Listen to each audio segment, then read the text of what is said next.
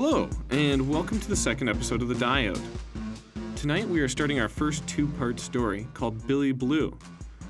This story is a little bit more rock and roll than The Vacuum, as we follow a young man called Chuck, a confused delivery boy who gets wrapped up into a whole boatload of trouble. So without further ado, Billy Blue.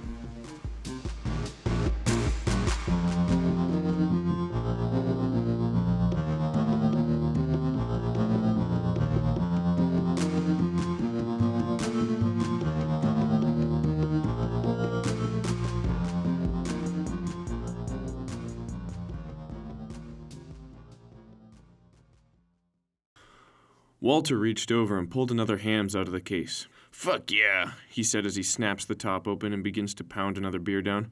"Where to next?" "Finnegan's?" I ask him. My arms are getting tired from carrying around 30 beers or less. "Yeah, sure," he says. Walt is a bigger guy, bigger than I am and about a foot taller. But yesterday he lugged around the casket, so today it's my turn. Other brigaders are out and about in the fringe tonight. Some of those metal thrashers are out in bigger groups. Usually it's better to avoid them at this time of night, even if I've got Walt with me. Finnegan's is at the bottom of a hill in a dead end. Its back is against one of the huge abandoned red brick buildings. As we pull the corner, we see a man has passed out in his vomit on the cobblestone. He lifts his head up at the sound of feet near his face and holds up his hand. "For an old-time thrasher." I toss him a beer out of sympathy. "The fuck did you do that for?" Dub V says. The man has already opened the beer and is trying to crane his neck back so he can suck it down. Walt walks over and tears it out of his hands. "Hey, man," the old guy says. Walt pounds the beer like a silo. "Learn to fucking party, grave stuffer." "You learn, you fucking pussy," the old guy says as he mutters something and falls back asleep. "You didn't have to do that," I say to Walt. "It's Wednesday night, see? What's a timer like that doing down by the park at this time of night? I was just doing him a favor." We walk into Finnegan's. The glow of cheap-colored Christmas lights strung up behind Hawaiian laves gives the place a friendly sort of come-get-messed-up feel. The place is actually busy. A bunch of young kids are in here spending money tonight. Walt and I grab a seat at the nearest booth. I throw the casket up on the table and pull out a beer. "Nectar from the land of sky-blue waters," I say, taking a sip, and make that inhaling wisp noise you make after drinking a delicious beverage. "Cheers to that," Walt says as he crushes up his beer can. "Good-looking crew out tonight." "Compound kids, I think," Walter replies. "Nice. Some untainted. Looking to get tainted," Dub V says, giving me that you-know look. We both take a peel of the crowd. There's probably 30 to 40 kids in here. Usually Finnegan's only has the remains of the ex-soldiers like Walter and some grunge kids. Tonight, there were visible labels on clothes, and there were actually women in the bar. I take another sip of my beer. "We gotta get up on this," Walter says. I take another sip. "I don't know, I just wanted to break some windows tonight." "You fucking puss." Walter grabs a beer and walks into the crowd. I continue to drink. Walter and I have to finish the beer before we head back to our respected hovel, which is unfortunately on the other side of the divide. Walter comes back with a couple of girls underneath his arms. "Veronica, I'd like you to meet Charles," Walt says as he keeps the cuter girl under his arm and sits down. "Chuck," I say, extending my hand.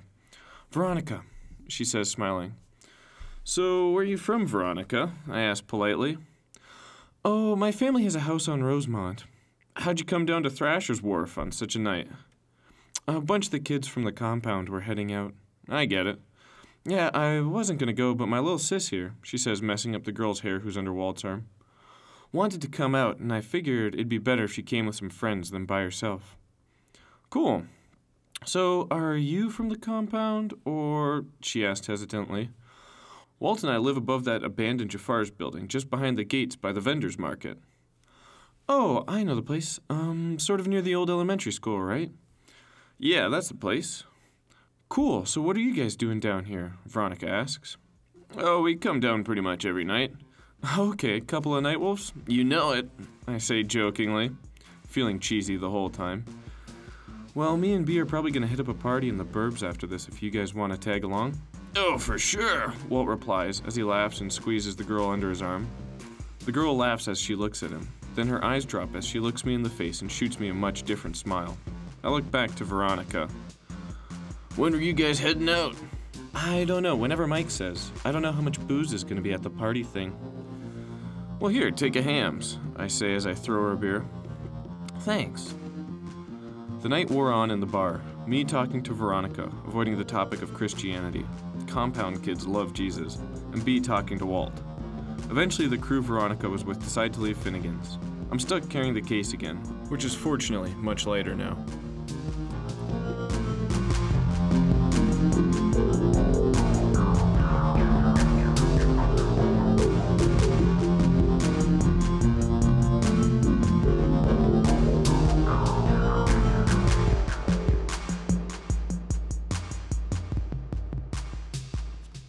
Woo! Yeah! The bros shout as they stumble down the rocky road in the dim orange light. A gunshot is heard in the distance, then two closer ones emanating out of Titan's playground. Walt turns instinctively, spinning B with him. Some of the bros duck for a sec. I'm used to the noise and just watch everyone else's reactions. The old-time thrasher that was on the corner has moved to the other side of the street. Walter, very intoxicated, digs around in the case with his empty hand and pulls out a Hams. "Hey, fuckface," Walter says. "Still thirsty?" He throws a beer at the guy as it ricochets off his skull, cocking his head slightly. "Oh!"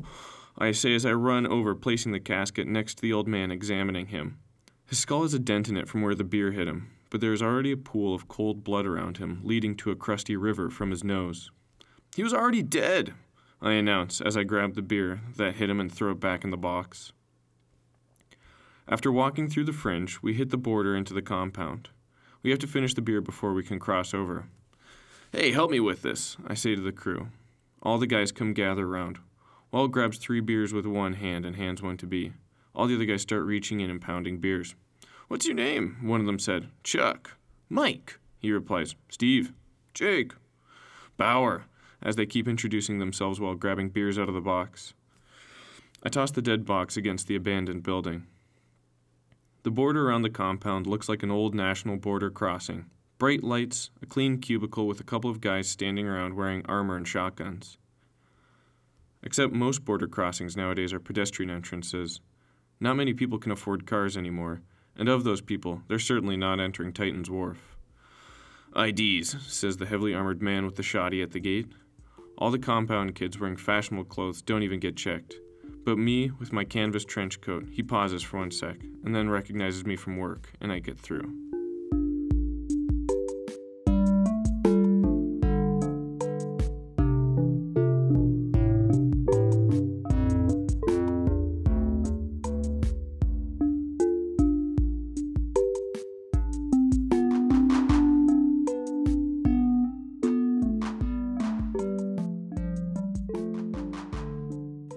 Part 2. The area we were entering was called the Good Christians Compound State. Not that it was a compound, but at the center of these suburbs, at the top of the highest hill, in the Big Pine, there was a large Christian school that was all fenced in. This is where all the kids in the neighborhood ate, slept, and lived 4 days of the week. This state exploded with wealth as soon as the whole country broke up into island states. The streets here were nice, still largely dominated by foot traffic, but we were the only ones that were out at this time of night.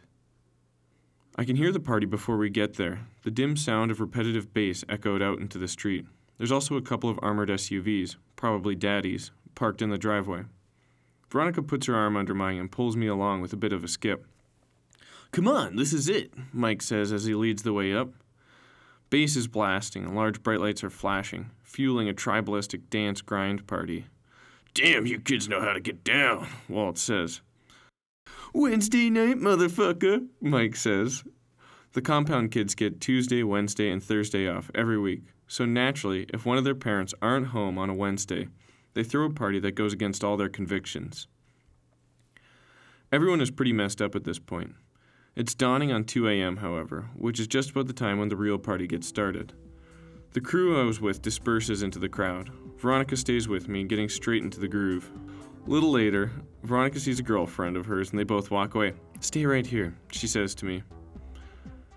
I dance a little to myself. A small hand grabs my arm and starts pulling me through the crowd. It's B, that girl Walt was with, and she's dragging me out of there. She looks back and gives me that smile again she gave me earlier.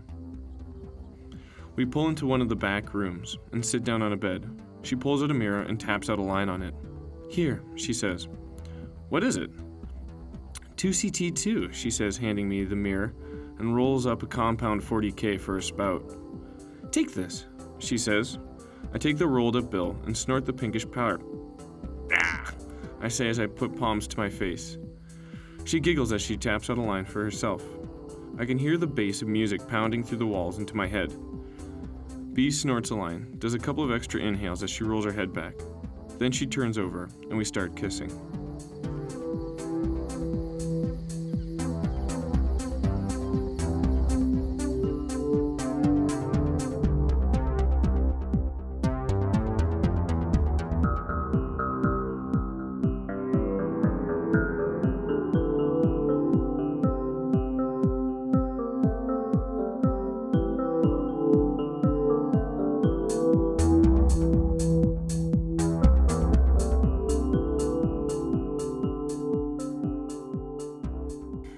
The next day, I wake up in my shitty loft above Jafar's. My head feels like an axe dropped down on it.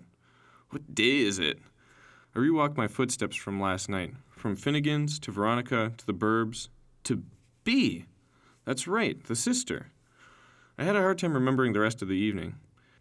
It may have all just been a dream, but I remember something about gunshots? Or was that earlier? I don't know.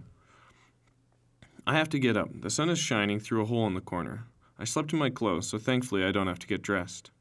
The apartment Walter and I share is a run-down red brick loft, and a lot of the bricks have fallen out, leaving holes and exposed boards in the walls. But it's a home, which is better than a lot of people can say. Thankfully, I sleep better than most on my futon mattress. To get to work, I ride on a homemade board with wheels on the bottom. I've installed a multi-pitch suspension system so I can roll over curbs. I live in the vendor's market, and I myself am a vendor's courier. I do a lot of jobs for random vendors all across town, from delivering stuff to watching stands to fixing mechanical parts. That's my specialty. I work through a small vending pimp named G-Force. Vendors go to G-Force, tell them the job, what time it needs to be done, and what they're paying for the job to get done. G-Force then puts these jobs on a board in his office, and people can come pick up these jobs while splitting 15% of the commission. The reason why a guy like me works for G-Force is not only because I don't have to look for work, but people know that I'm protected in a certain way, and should anything happen to me, justice would be served. Thursday is a busy day in the market because the compound kids like to come down and get all sorts of snacks and drugs and then sneak them back into the compound. Not only that, but there's still all the regular vendors selling ammo and groceries. The sky is a foggy orange today as I roll down the dilapidated streets. A few stands are set up on the side streets, but Broadway is the real vendor's place. I can see the Broadway crowd perpendicular to me from a couple blocks away. G-Force lives just off Broadway in an alley. I tuck down the alley and climb to the second floor up this rickety wooden staircase to get into his office. He has put a ramp, however, next to the stairs for couriers like me to pick up our speed for the next job. "What's up, Chuck?" G-Force says, standing and slapping my hand. I check the clock on the wall. "Whoa, it's already 1:30? Yeah, man, you missed a lot of the good jobs this morning." It's G-Force's job to guilt trip me into working harder. His reputation is on the line as well. "Well, what you got for me?" "Let me see," G says as he turns to his whiteboard. "The gorillas are running low and want someone to go pick up some ammo and bring it back to their stand." What are they paying for that?" 40 Magnum rounds." "Pass." "Okay. Someone else will just have to take it. Here's an interesting one. 20 30-08 bullets need to be delivered to the Cardinal Glass building in Titan's Playground." "How much are they paying?" $60K compound dollars plus reimbursement for the ammo." "Sure, I'll take it." G-Force hands me the tag with the number 4634 on it and writes my name next to the delivery. "When did the order come in and when does it need to be done by?" "There was a note under my door this morning, and 2 p.m. "See you in a bit," I say. "Peace out, see?" I hear him say as I drop down the ramp and fly into the dense pedestrian traffic on my board. My head's about a foot above the crowd when I'm standing on the board, and it's generally a rule in the market not to slow down couriers. Cruising through the pack, I look for a familiar face. Walt's refurbished firearms and quality ammunition, the sign says. Walter waves me down as I roll up. And here you go, Walt says, handing a large grocery bag of ammunition to the scruffy man wrapped in rags. We call these guys rats. The man hands him 6 marketplace monies. Clever name. Marketplace currency, or MPMs, are empty lighters that have been heat-stamped by Winchester Abraham, the master of games, and the elusive king of the vendor's market. Where'd you go last night? W says to me. I have no idea, I say, holding my forehead. Well, that bee girl ditched me, so I ended up hooking up with Veronica. I hope that's cool. Right on, I say, not wanting to tell him what I remembered. So what are you here for? 20 30-08s. That'll be 2 MPMs. Walter puts a bag under a converted cereal dispenser and pumps it twice, dispensing a little over 20 rounds. I hand him 2 stamped lighters. Rumor has it that the Roughnecks are planning something, Walt says, handing me the ammo. What, like a siege? I don't know, but the outskirters have been flooding to the market all day, and rumor has it that a couple of bourbon SUVs were flipped on their way to Glendale. Well, I got a delivery to make. See you later, I guess, Walt says as I roll away into the crowd.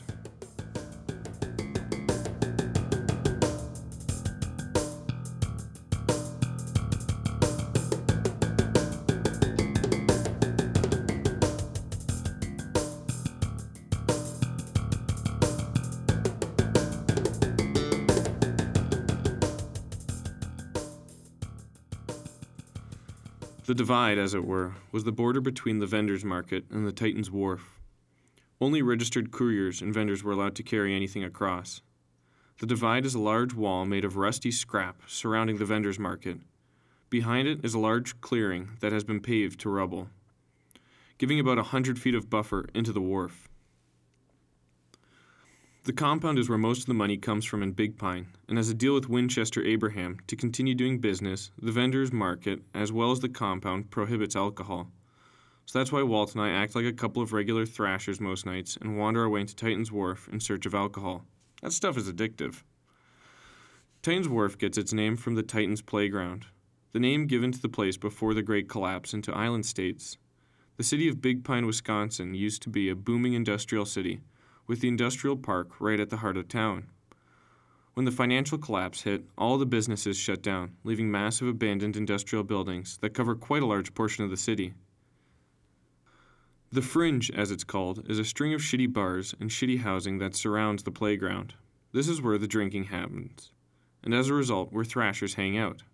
The Fringe is about 15% of the wharf. The other 85%, well, who knows what goes on in there, but every so often, if the pay is good enough, I hop on my board and make a delivery out to one of those old abandoned industrial buildings. I roll past the dead-end Finnegan's down, bumping down the cobblestone street. Low-level developments to my right, and 30-story windowless brick walls on my left. I see one of the entrances into the playground. There is an arch of aluminum siding with the name Titan's Playground spray-painted across it. As I roll under the arch, it gets dark and cool, and the crumbling skyscrapers block out most of the light. I'm on my board with my courier badge on, so most people know not to shoot me or face the wrath of G-Force.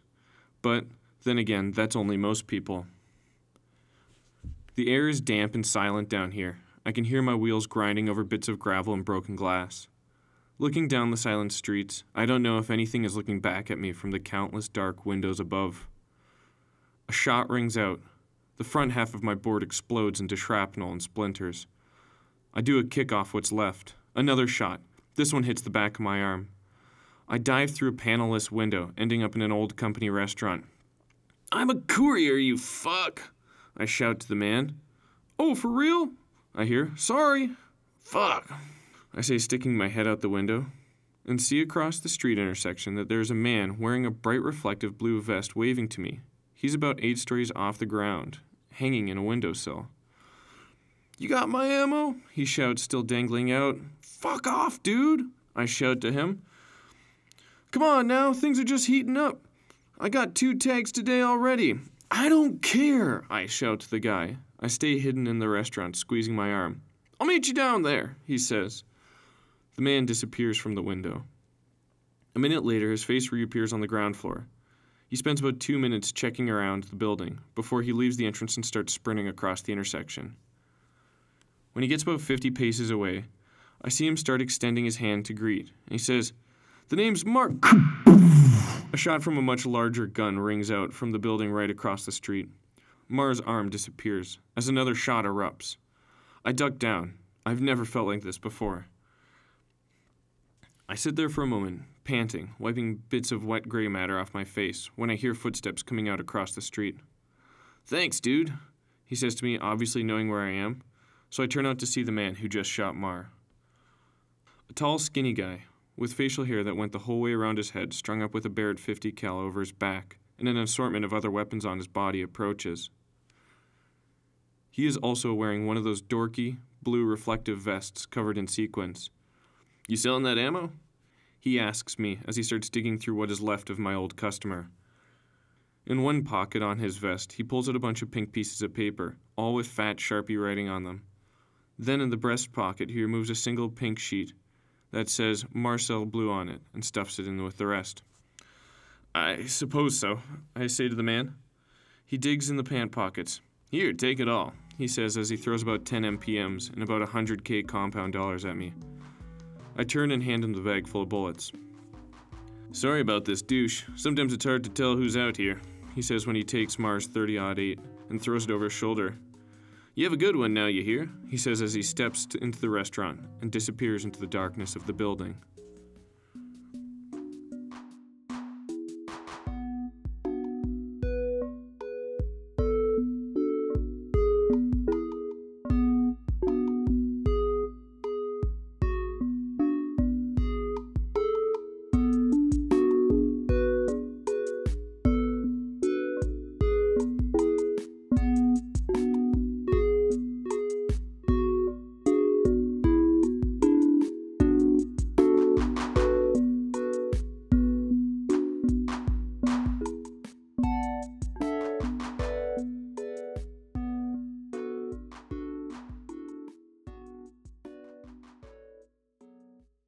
Leaving the playground isn't that tough. I was pretty close to the exit from where I was. The problem is now that I'm bleeding. I pick up the pace at a slow jog about 10 blocks away from the arch. I hear the dogs. Turning back, I see a pack of them feasting on the remains of Mar. I better get out of here before they get a whiff of me. Getting back to G-Forces takes about an hour. The Divide guards give me some gauze to wrap up my arm, thankfully. "What happened to you?" G-Force says. "Got shot by my Mark." "For real? You want me to call T-Rex?" "Don't worry about it." "It's no problem, man. One telegram and he's dead." "He's already dead, G." "Word?" "Yeah, some other townie blew his brains out while I was there." "That's some heavy shit, man. Are you gonna be alright?" "Yeah, I'll be fine." But G-Force already had his med kit out and was pulling out the iodine. G-Force is sort of like a big brother to all of us couriers, and he has a certain responsibility for us, so he likes to treat us when things go wrong. The kid busted up my board, too. "Damn, there were some fine hardware pieces on that. I got a spare you can borrow in the back till you get something new," G-Force said as the iodine sizzled. "Nice clean shot, thankfully. Should only take about a week before it's prime again." He wraps the arm with fresh gauze. The job board was empty, so I had a couple minutes to spare and grab some food. The skateboard that was loaned to me was a junker classic. It had small wheels, small suspension, and hard turning. It could, however, get kicked up, which is nice in certain situations. The wheels chattered the whole way over to Saigon Sal's. "What'll it is, Chuck?" Sal said. The food stand was built into a wall cut into the side of an old suitcase outlet on Broadway. The line was always a little long, but Sal knew how to move it. The place was a glass bar you could see delicious soups and chicken behind. Sal peeked above it in the narrow window. "Big 4 egg rolls and carbonated water." "Someone got a tip," Sal said as he loaded up the styrofoam. "That'll be 60 cc's. That's compound credits. 4 MPs? "Yeah, okay," Sal said. I handed him the lighters. "You have a good one, Chuck." I sat leaning my back against the wall of the suitcase outlet about 40 feet down from Sal's. It's been a while since I ate this wall. "Morning, sunshine." It's B, bent over, smiling at me straight in my face. "B?" I say, setting down my food and standing up. She leans back, looking a little bent. "It's Billy. Only my sis calls me B. Oh, I'm sorry, I'm still a little hazy from last night. She laughs. Yeah, that was fun. We should do it again sometime. What exactly happened? You don't remember? She said. I shake my head. Too bad, she says. What are you doing today? I don't know, I got a break. I was already shot once this morning. Shot? Where? Here, I say, pointing to the obvious pink gauze on my arm. No, where? Oh, down on Titan's playground. You went without me? Did I? Yeah, she huffed, tapping her foot. We talked about it last night? Talked about what? Geez, Chuck, how drunk were you? Pretty drunk. Well, I'm gonna break out tomorrow night. Meet me at the end of High Point, up in the burbs.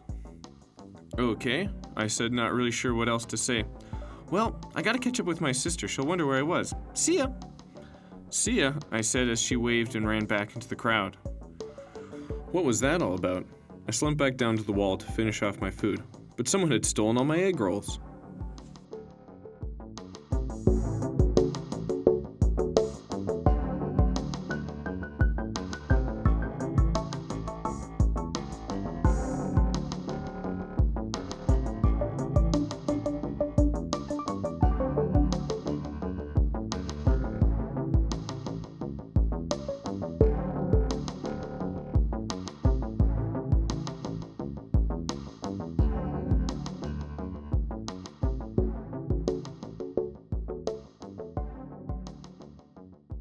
Part 4.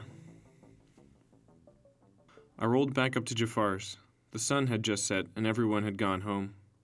I ended up pulling in 25 MPs on a transportation of a bundle of RPG launchers for the guerrillas. Nearly blew up the south half of the market when my board hit a rock and I chucked them all into a brick wall. Jafar's quality goods corner store was now ruled by a bunch of rats. Truth is, Walt and I killed the rats some time ago when we got drunk one night and molotoved the place. Walt now uses it to hide his ace in the hole. After all the soldiers got back from warring and the country fell apart, Walt and his buddies stole a howitzer cannon and hid it in Walt's parents' basement. Well, after we cleared out that space downstairs, Walt's been keeping it here. It takes up almost the whole goddamn convenience store, plus he's got duffel bags of ammo for it. Walt and I used the staircase we built on the side of the building to get up to our place. It's made mostly of dumpsters, fences, and signs like, "Stay the fuck out." Walt was upstairs packing ammo when I got home, like he always likes to do. Wild day today, man, Walt says as I came in to throw my board down, kick off my socks, and grab my Hustler December 2007. So you know that B chick? My ears perk. Yeah? She swings by my place, right? Today, huge smile. She mentioned you and ordered about 40K of ammo to be delivered to her. Yeah? Yeah, but she wants you to deliver it tomorrow. What? Yeah, she says you know what's up and gave me the money. She said she'd tip you once you got there. You have to remember that Walt was in the army, so he has to shout everything. Okay, how much did she say? I don't know, she seems like a pretty freaky chick. Yeah, she seems pretty cool. So, are you gonna? Walt questioned. You're just a boner. Whatever, Walt says, turning his back to the ammo. Just saying I would.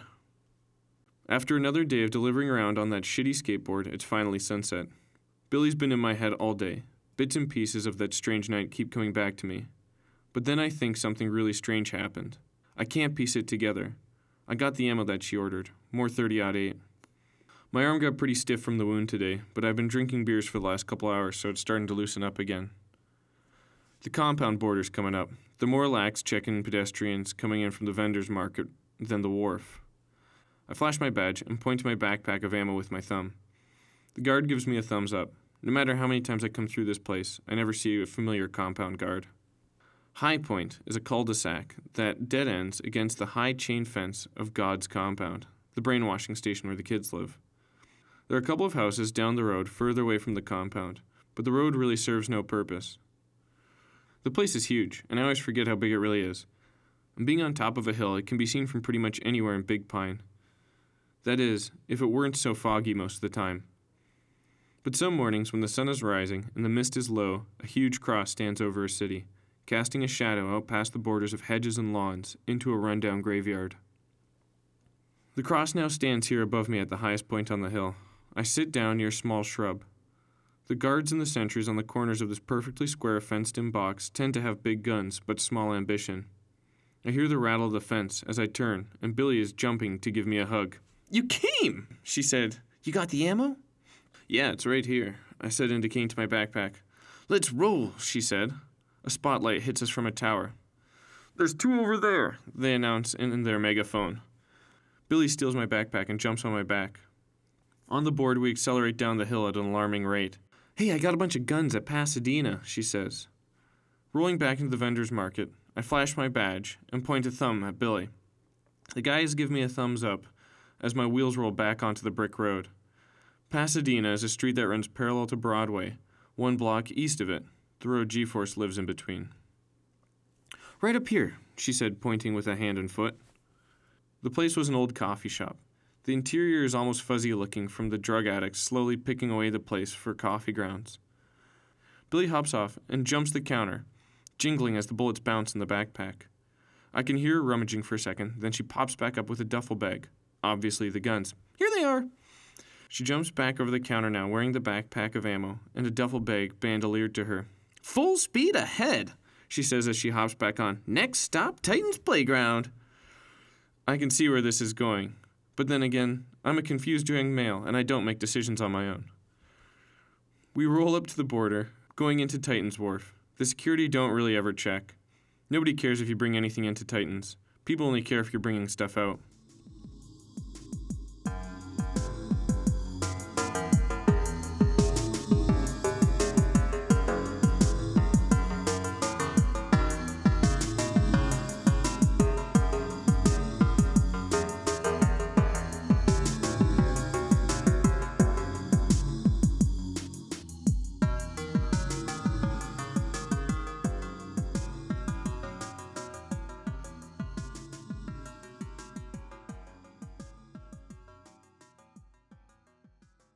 The road and the wharf gets too bad too quickly, and I had my board under some concrete. I offer to carry the guns as Billy and I walk the rest of the distance through the dark, cool mist. "So have you ever played Blue Man Blue before?" she asks me. "Blue Man who?" "Exactly." "No, but what?" "I'll explain more just up here." She runs ahead. I walk casually. I'm from this place and I don't feel the need to run. Punk thrashers smoking gunpowder cigarettes are eyeing and talking like they own the place. Billy runs down a shitty little alley that T-bones with a brick wall of one of the giant empty buildings. "Down here," she says. There's a small hole in the wall that was covered by garbage. She pushes the backpack through and shimmies in on her belly. I do likewise. Inside the building, we are in some coat check room. There's a large wood bar, but mostly the room is empty and quite dark. All the light that's coming in is the orange glow from the hole we just shimmied through. "This is it," Billy announces as she unzips the bag of guns. But inside, there's more than just rifles. There's 2 of those shiny, bright blue vests, a big one and a little one. "Here, this is for you." She hands me the big one. So what exactly am I supposed to do with this anyways?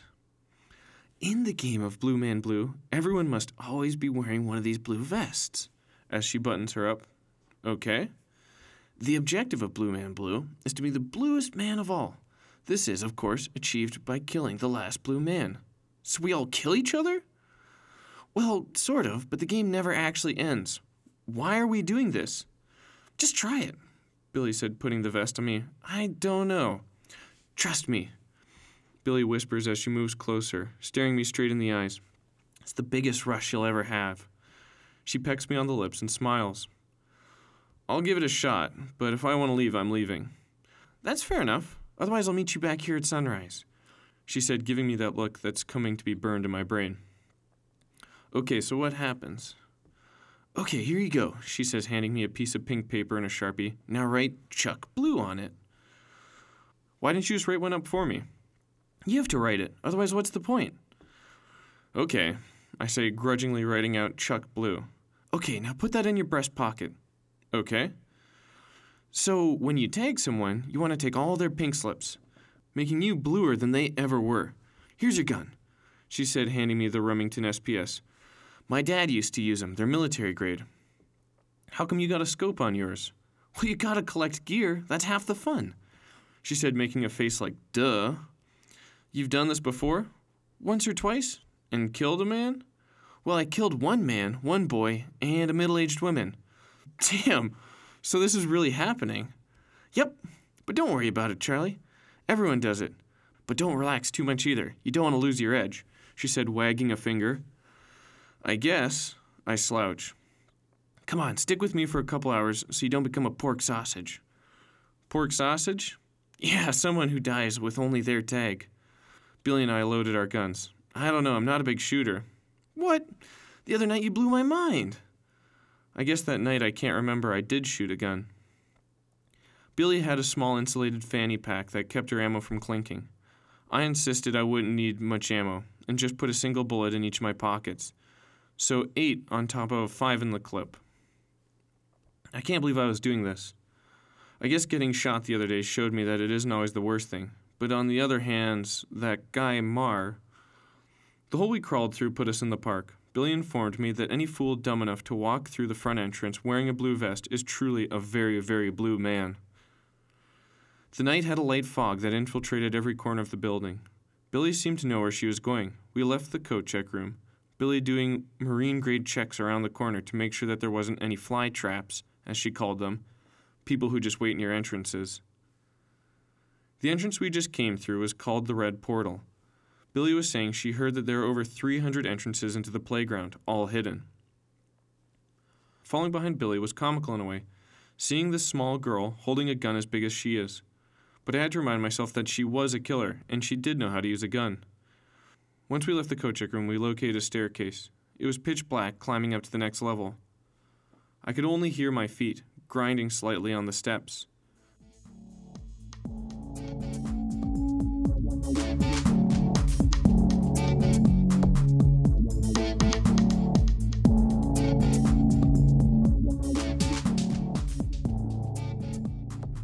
And at that point, we'll conclude this part of the series.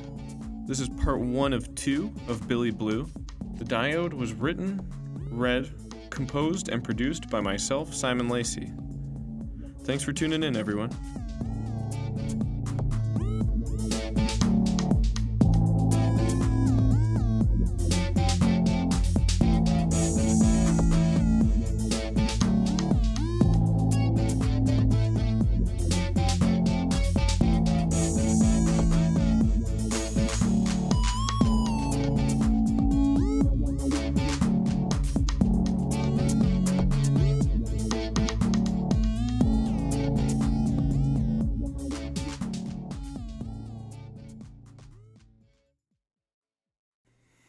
I can see the Broadway crowd perpendicular to me from a couple blocks away. G-Force lived just... G-Force. I can't say his name too many times.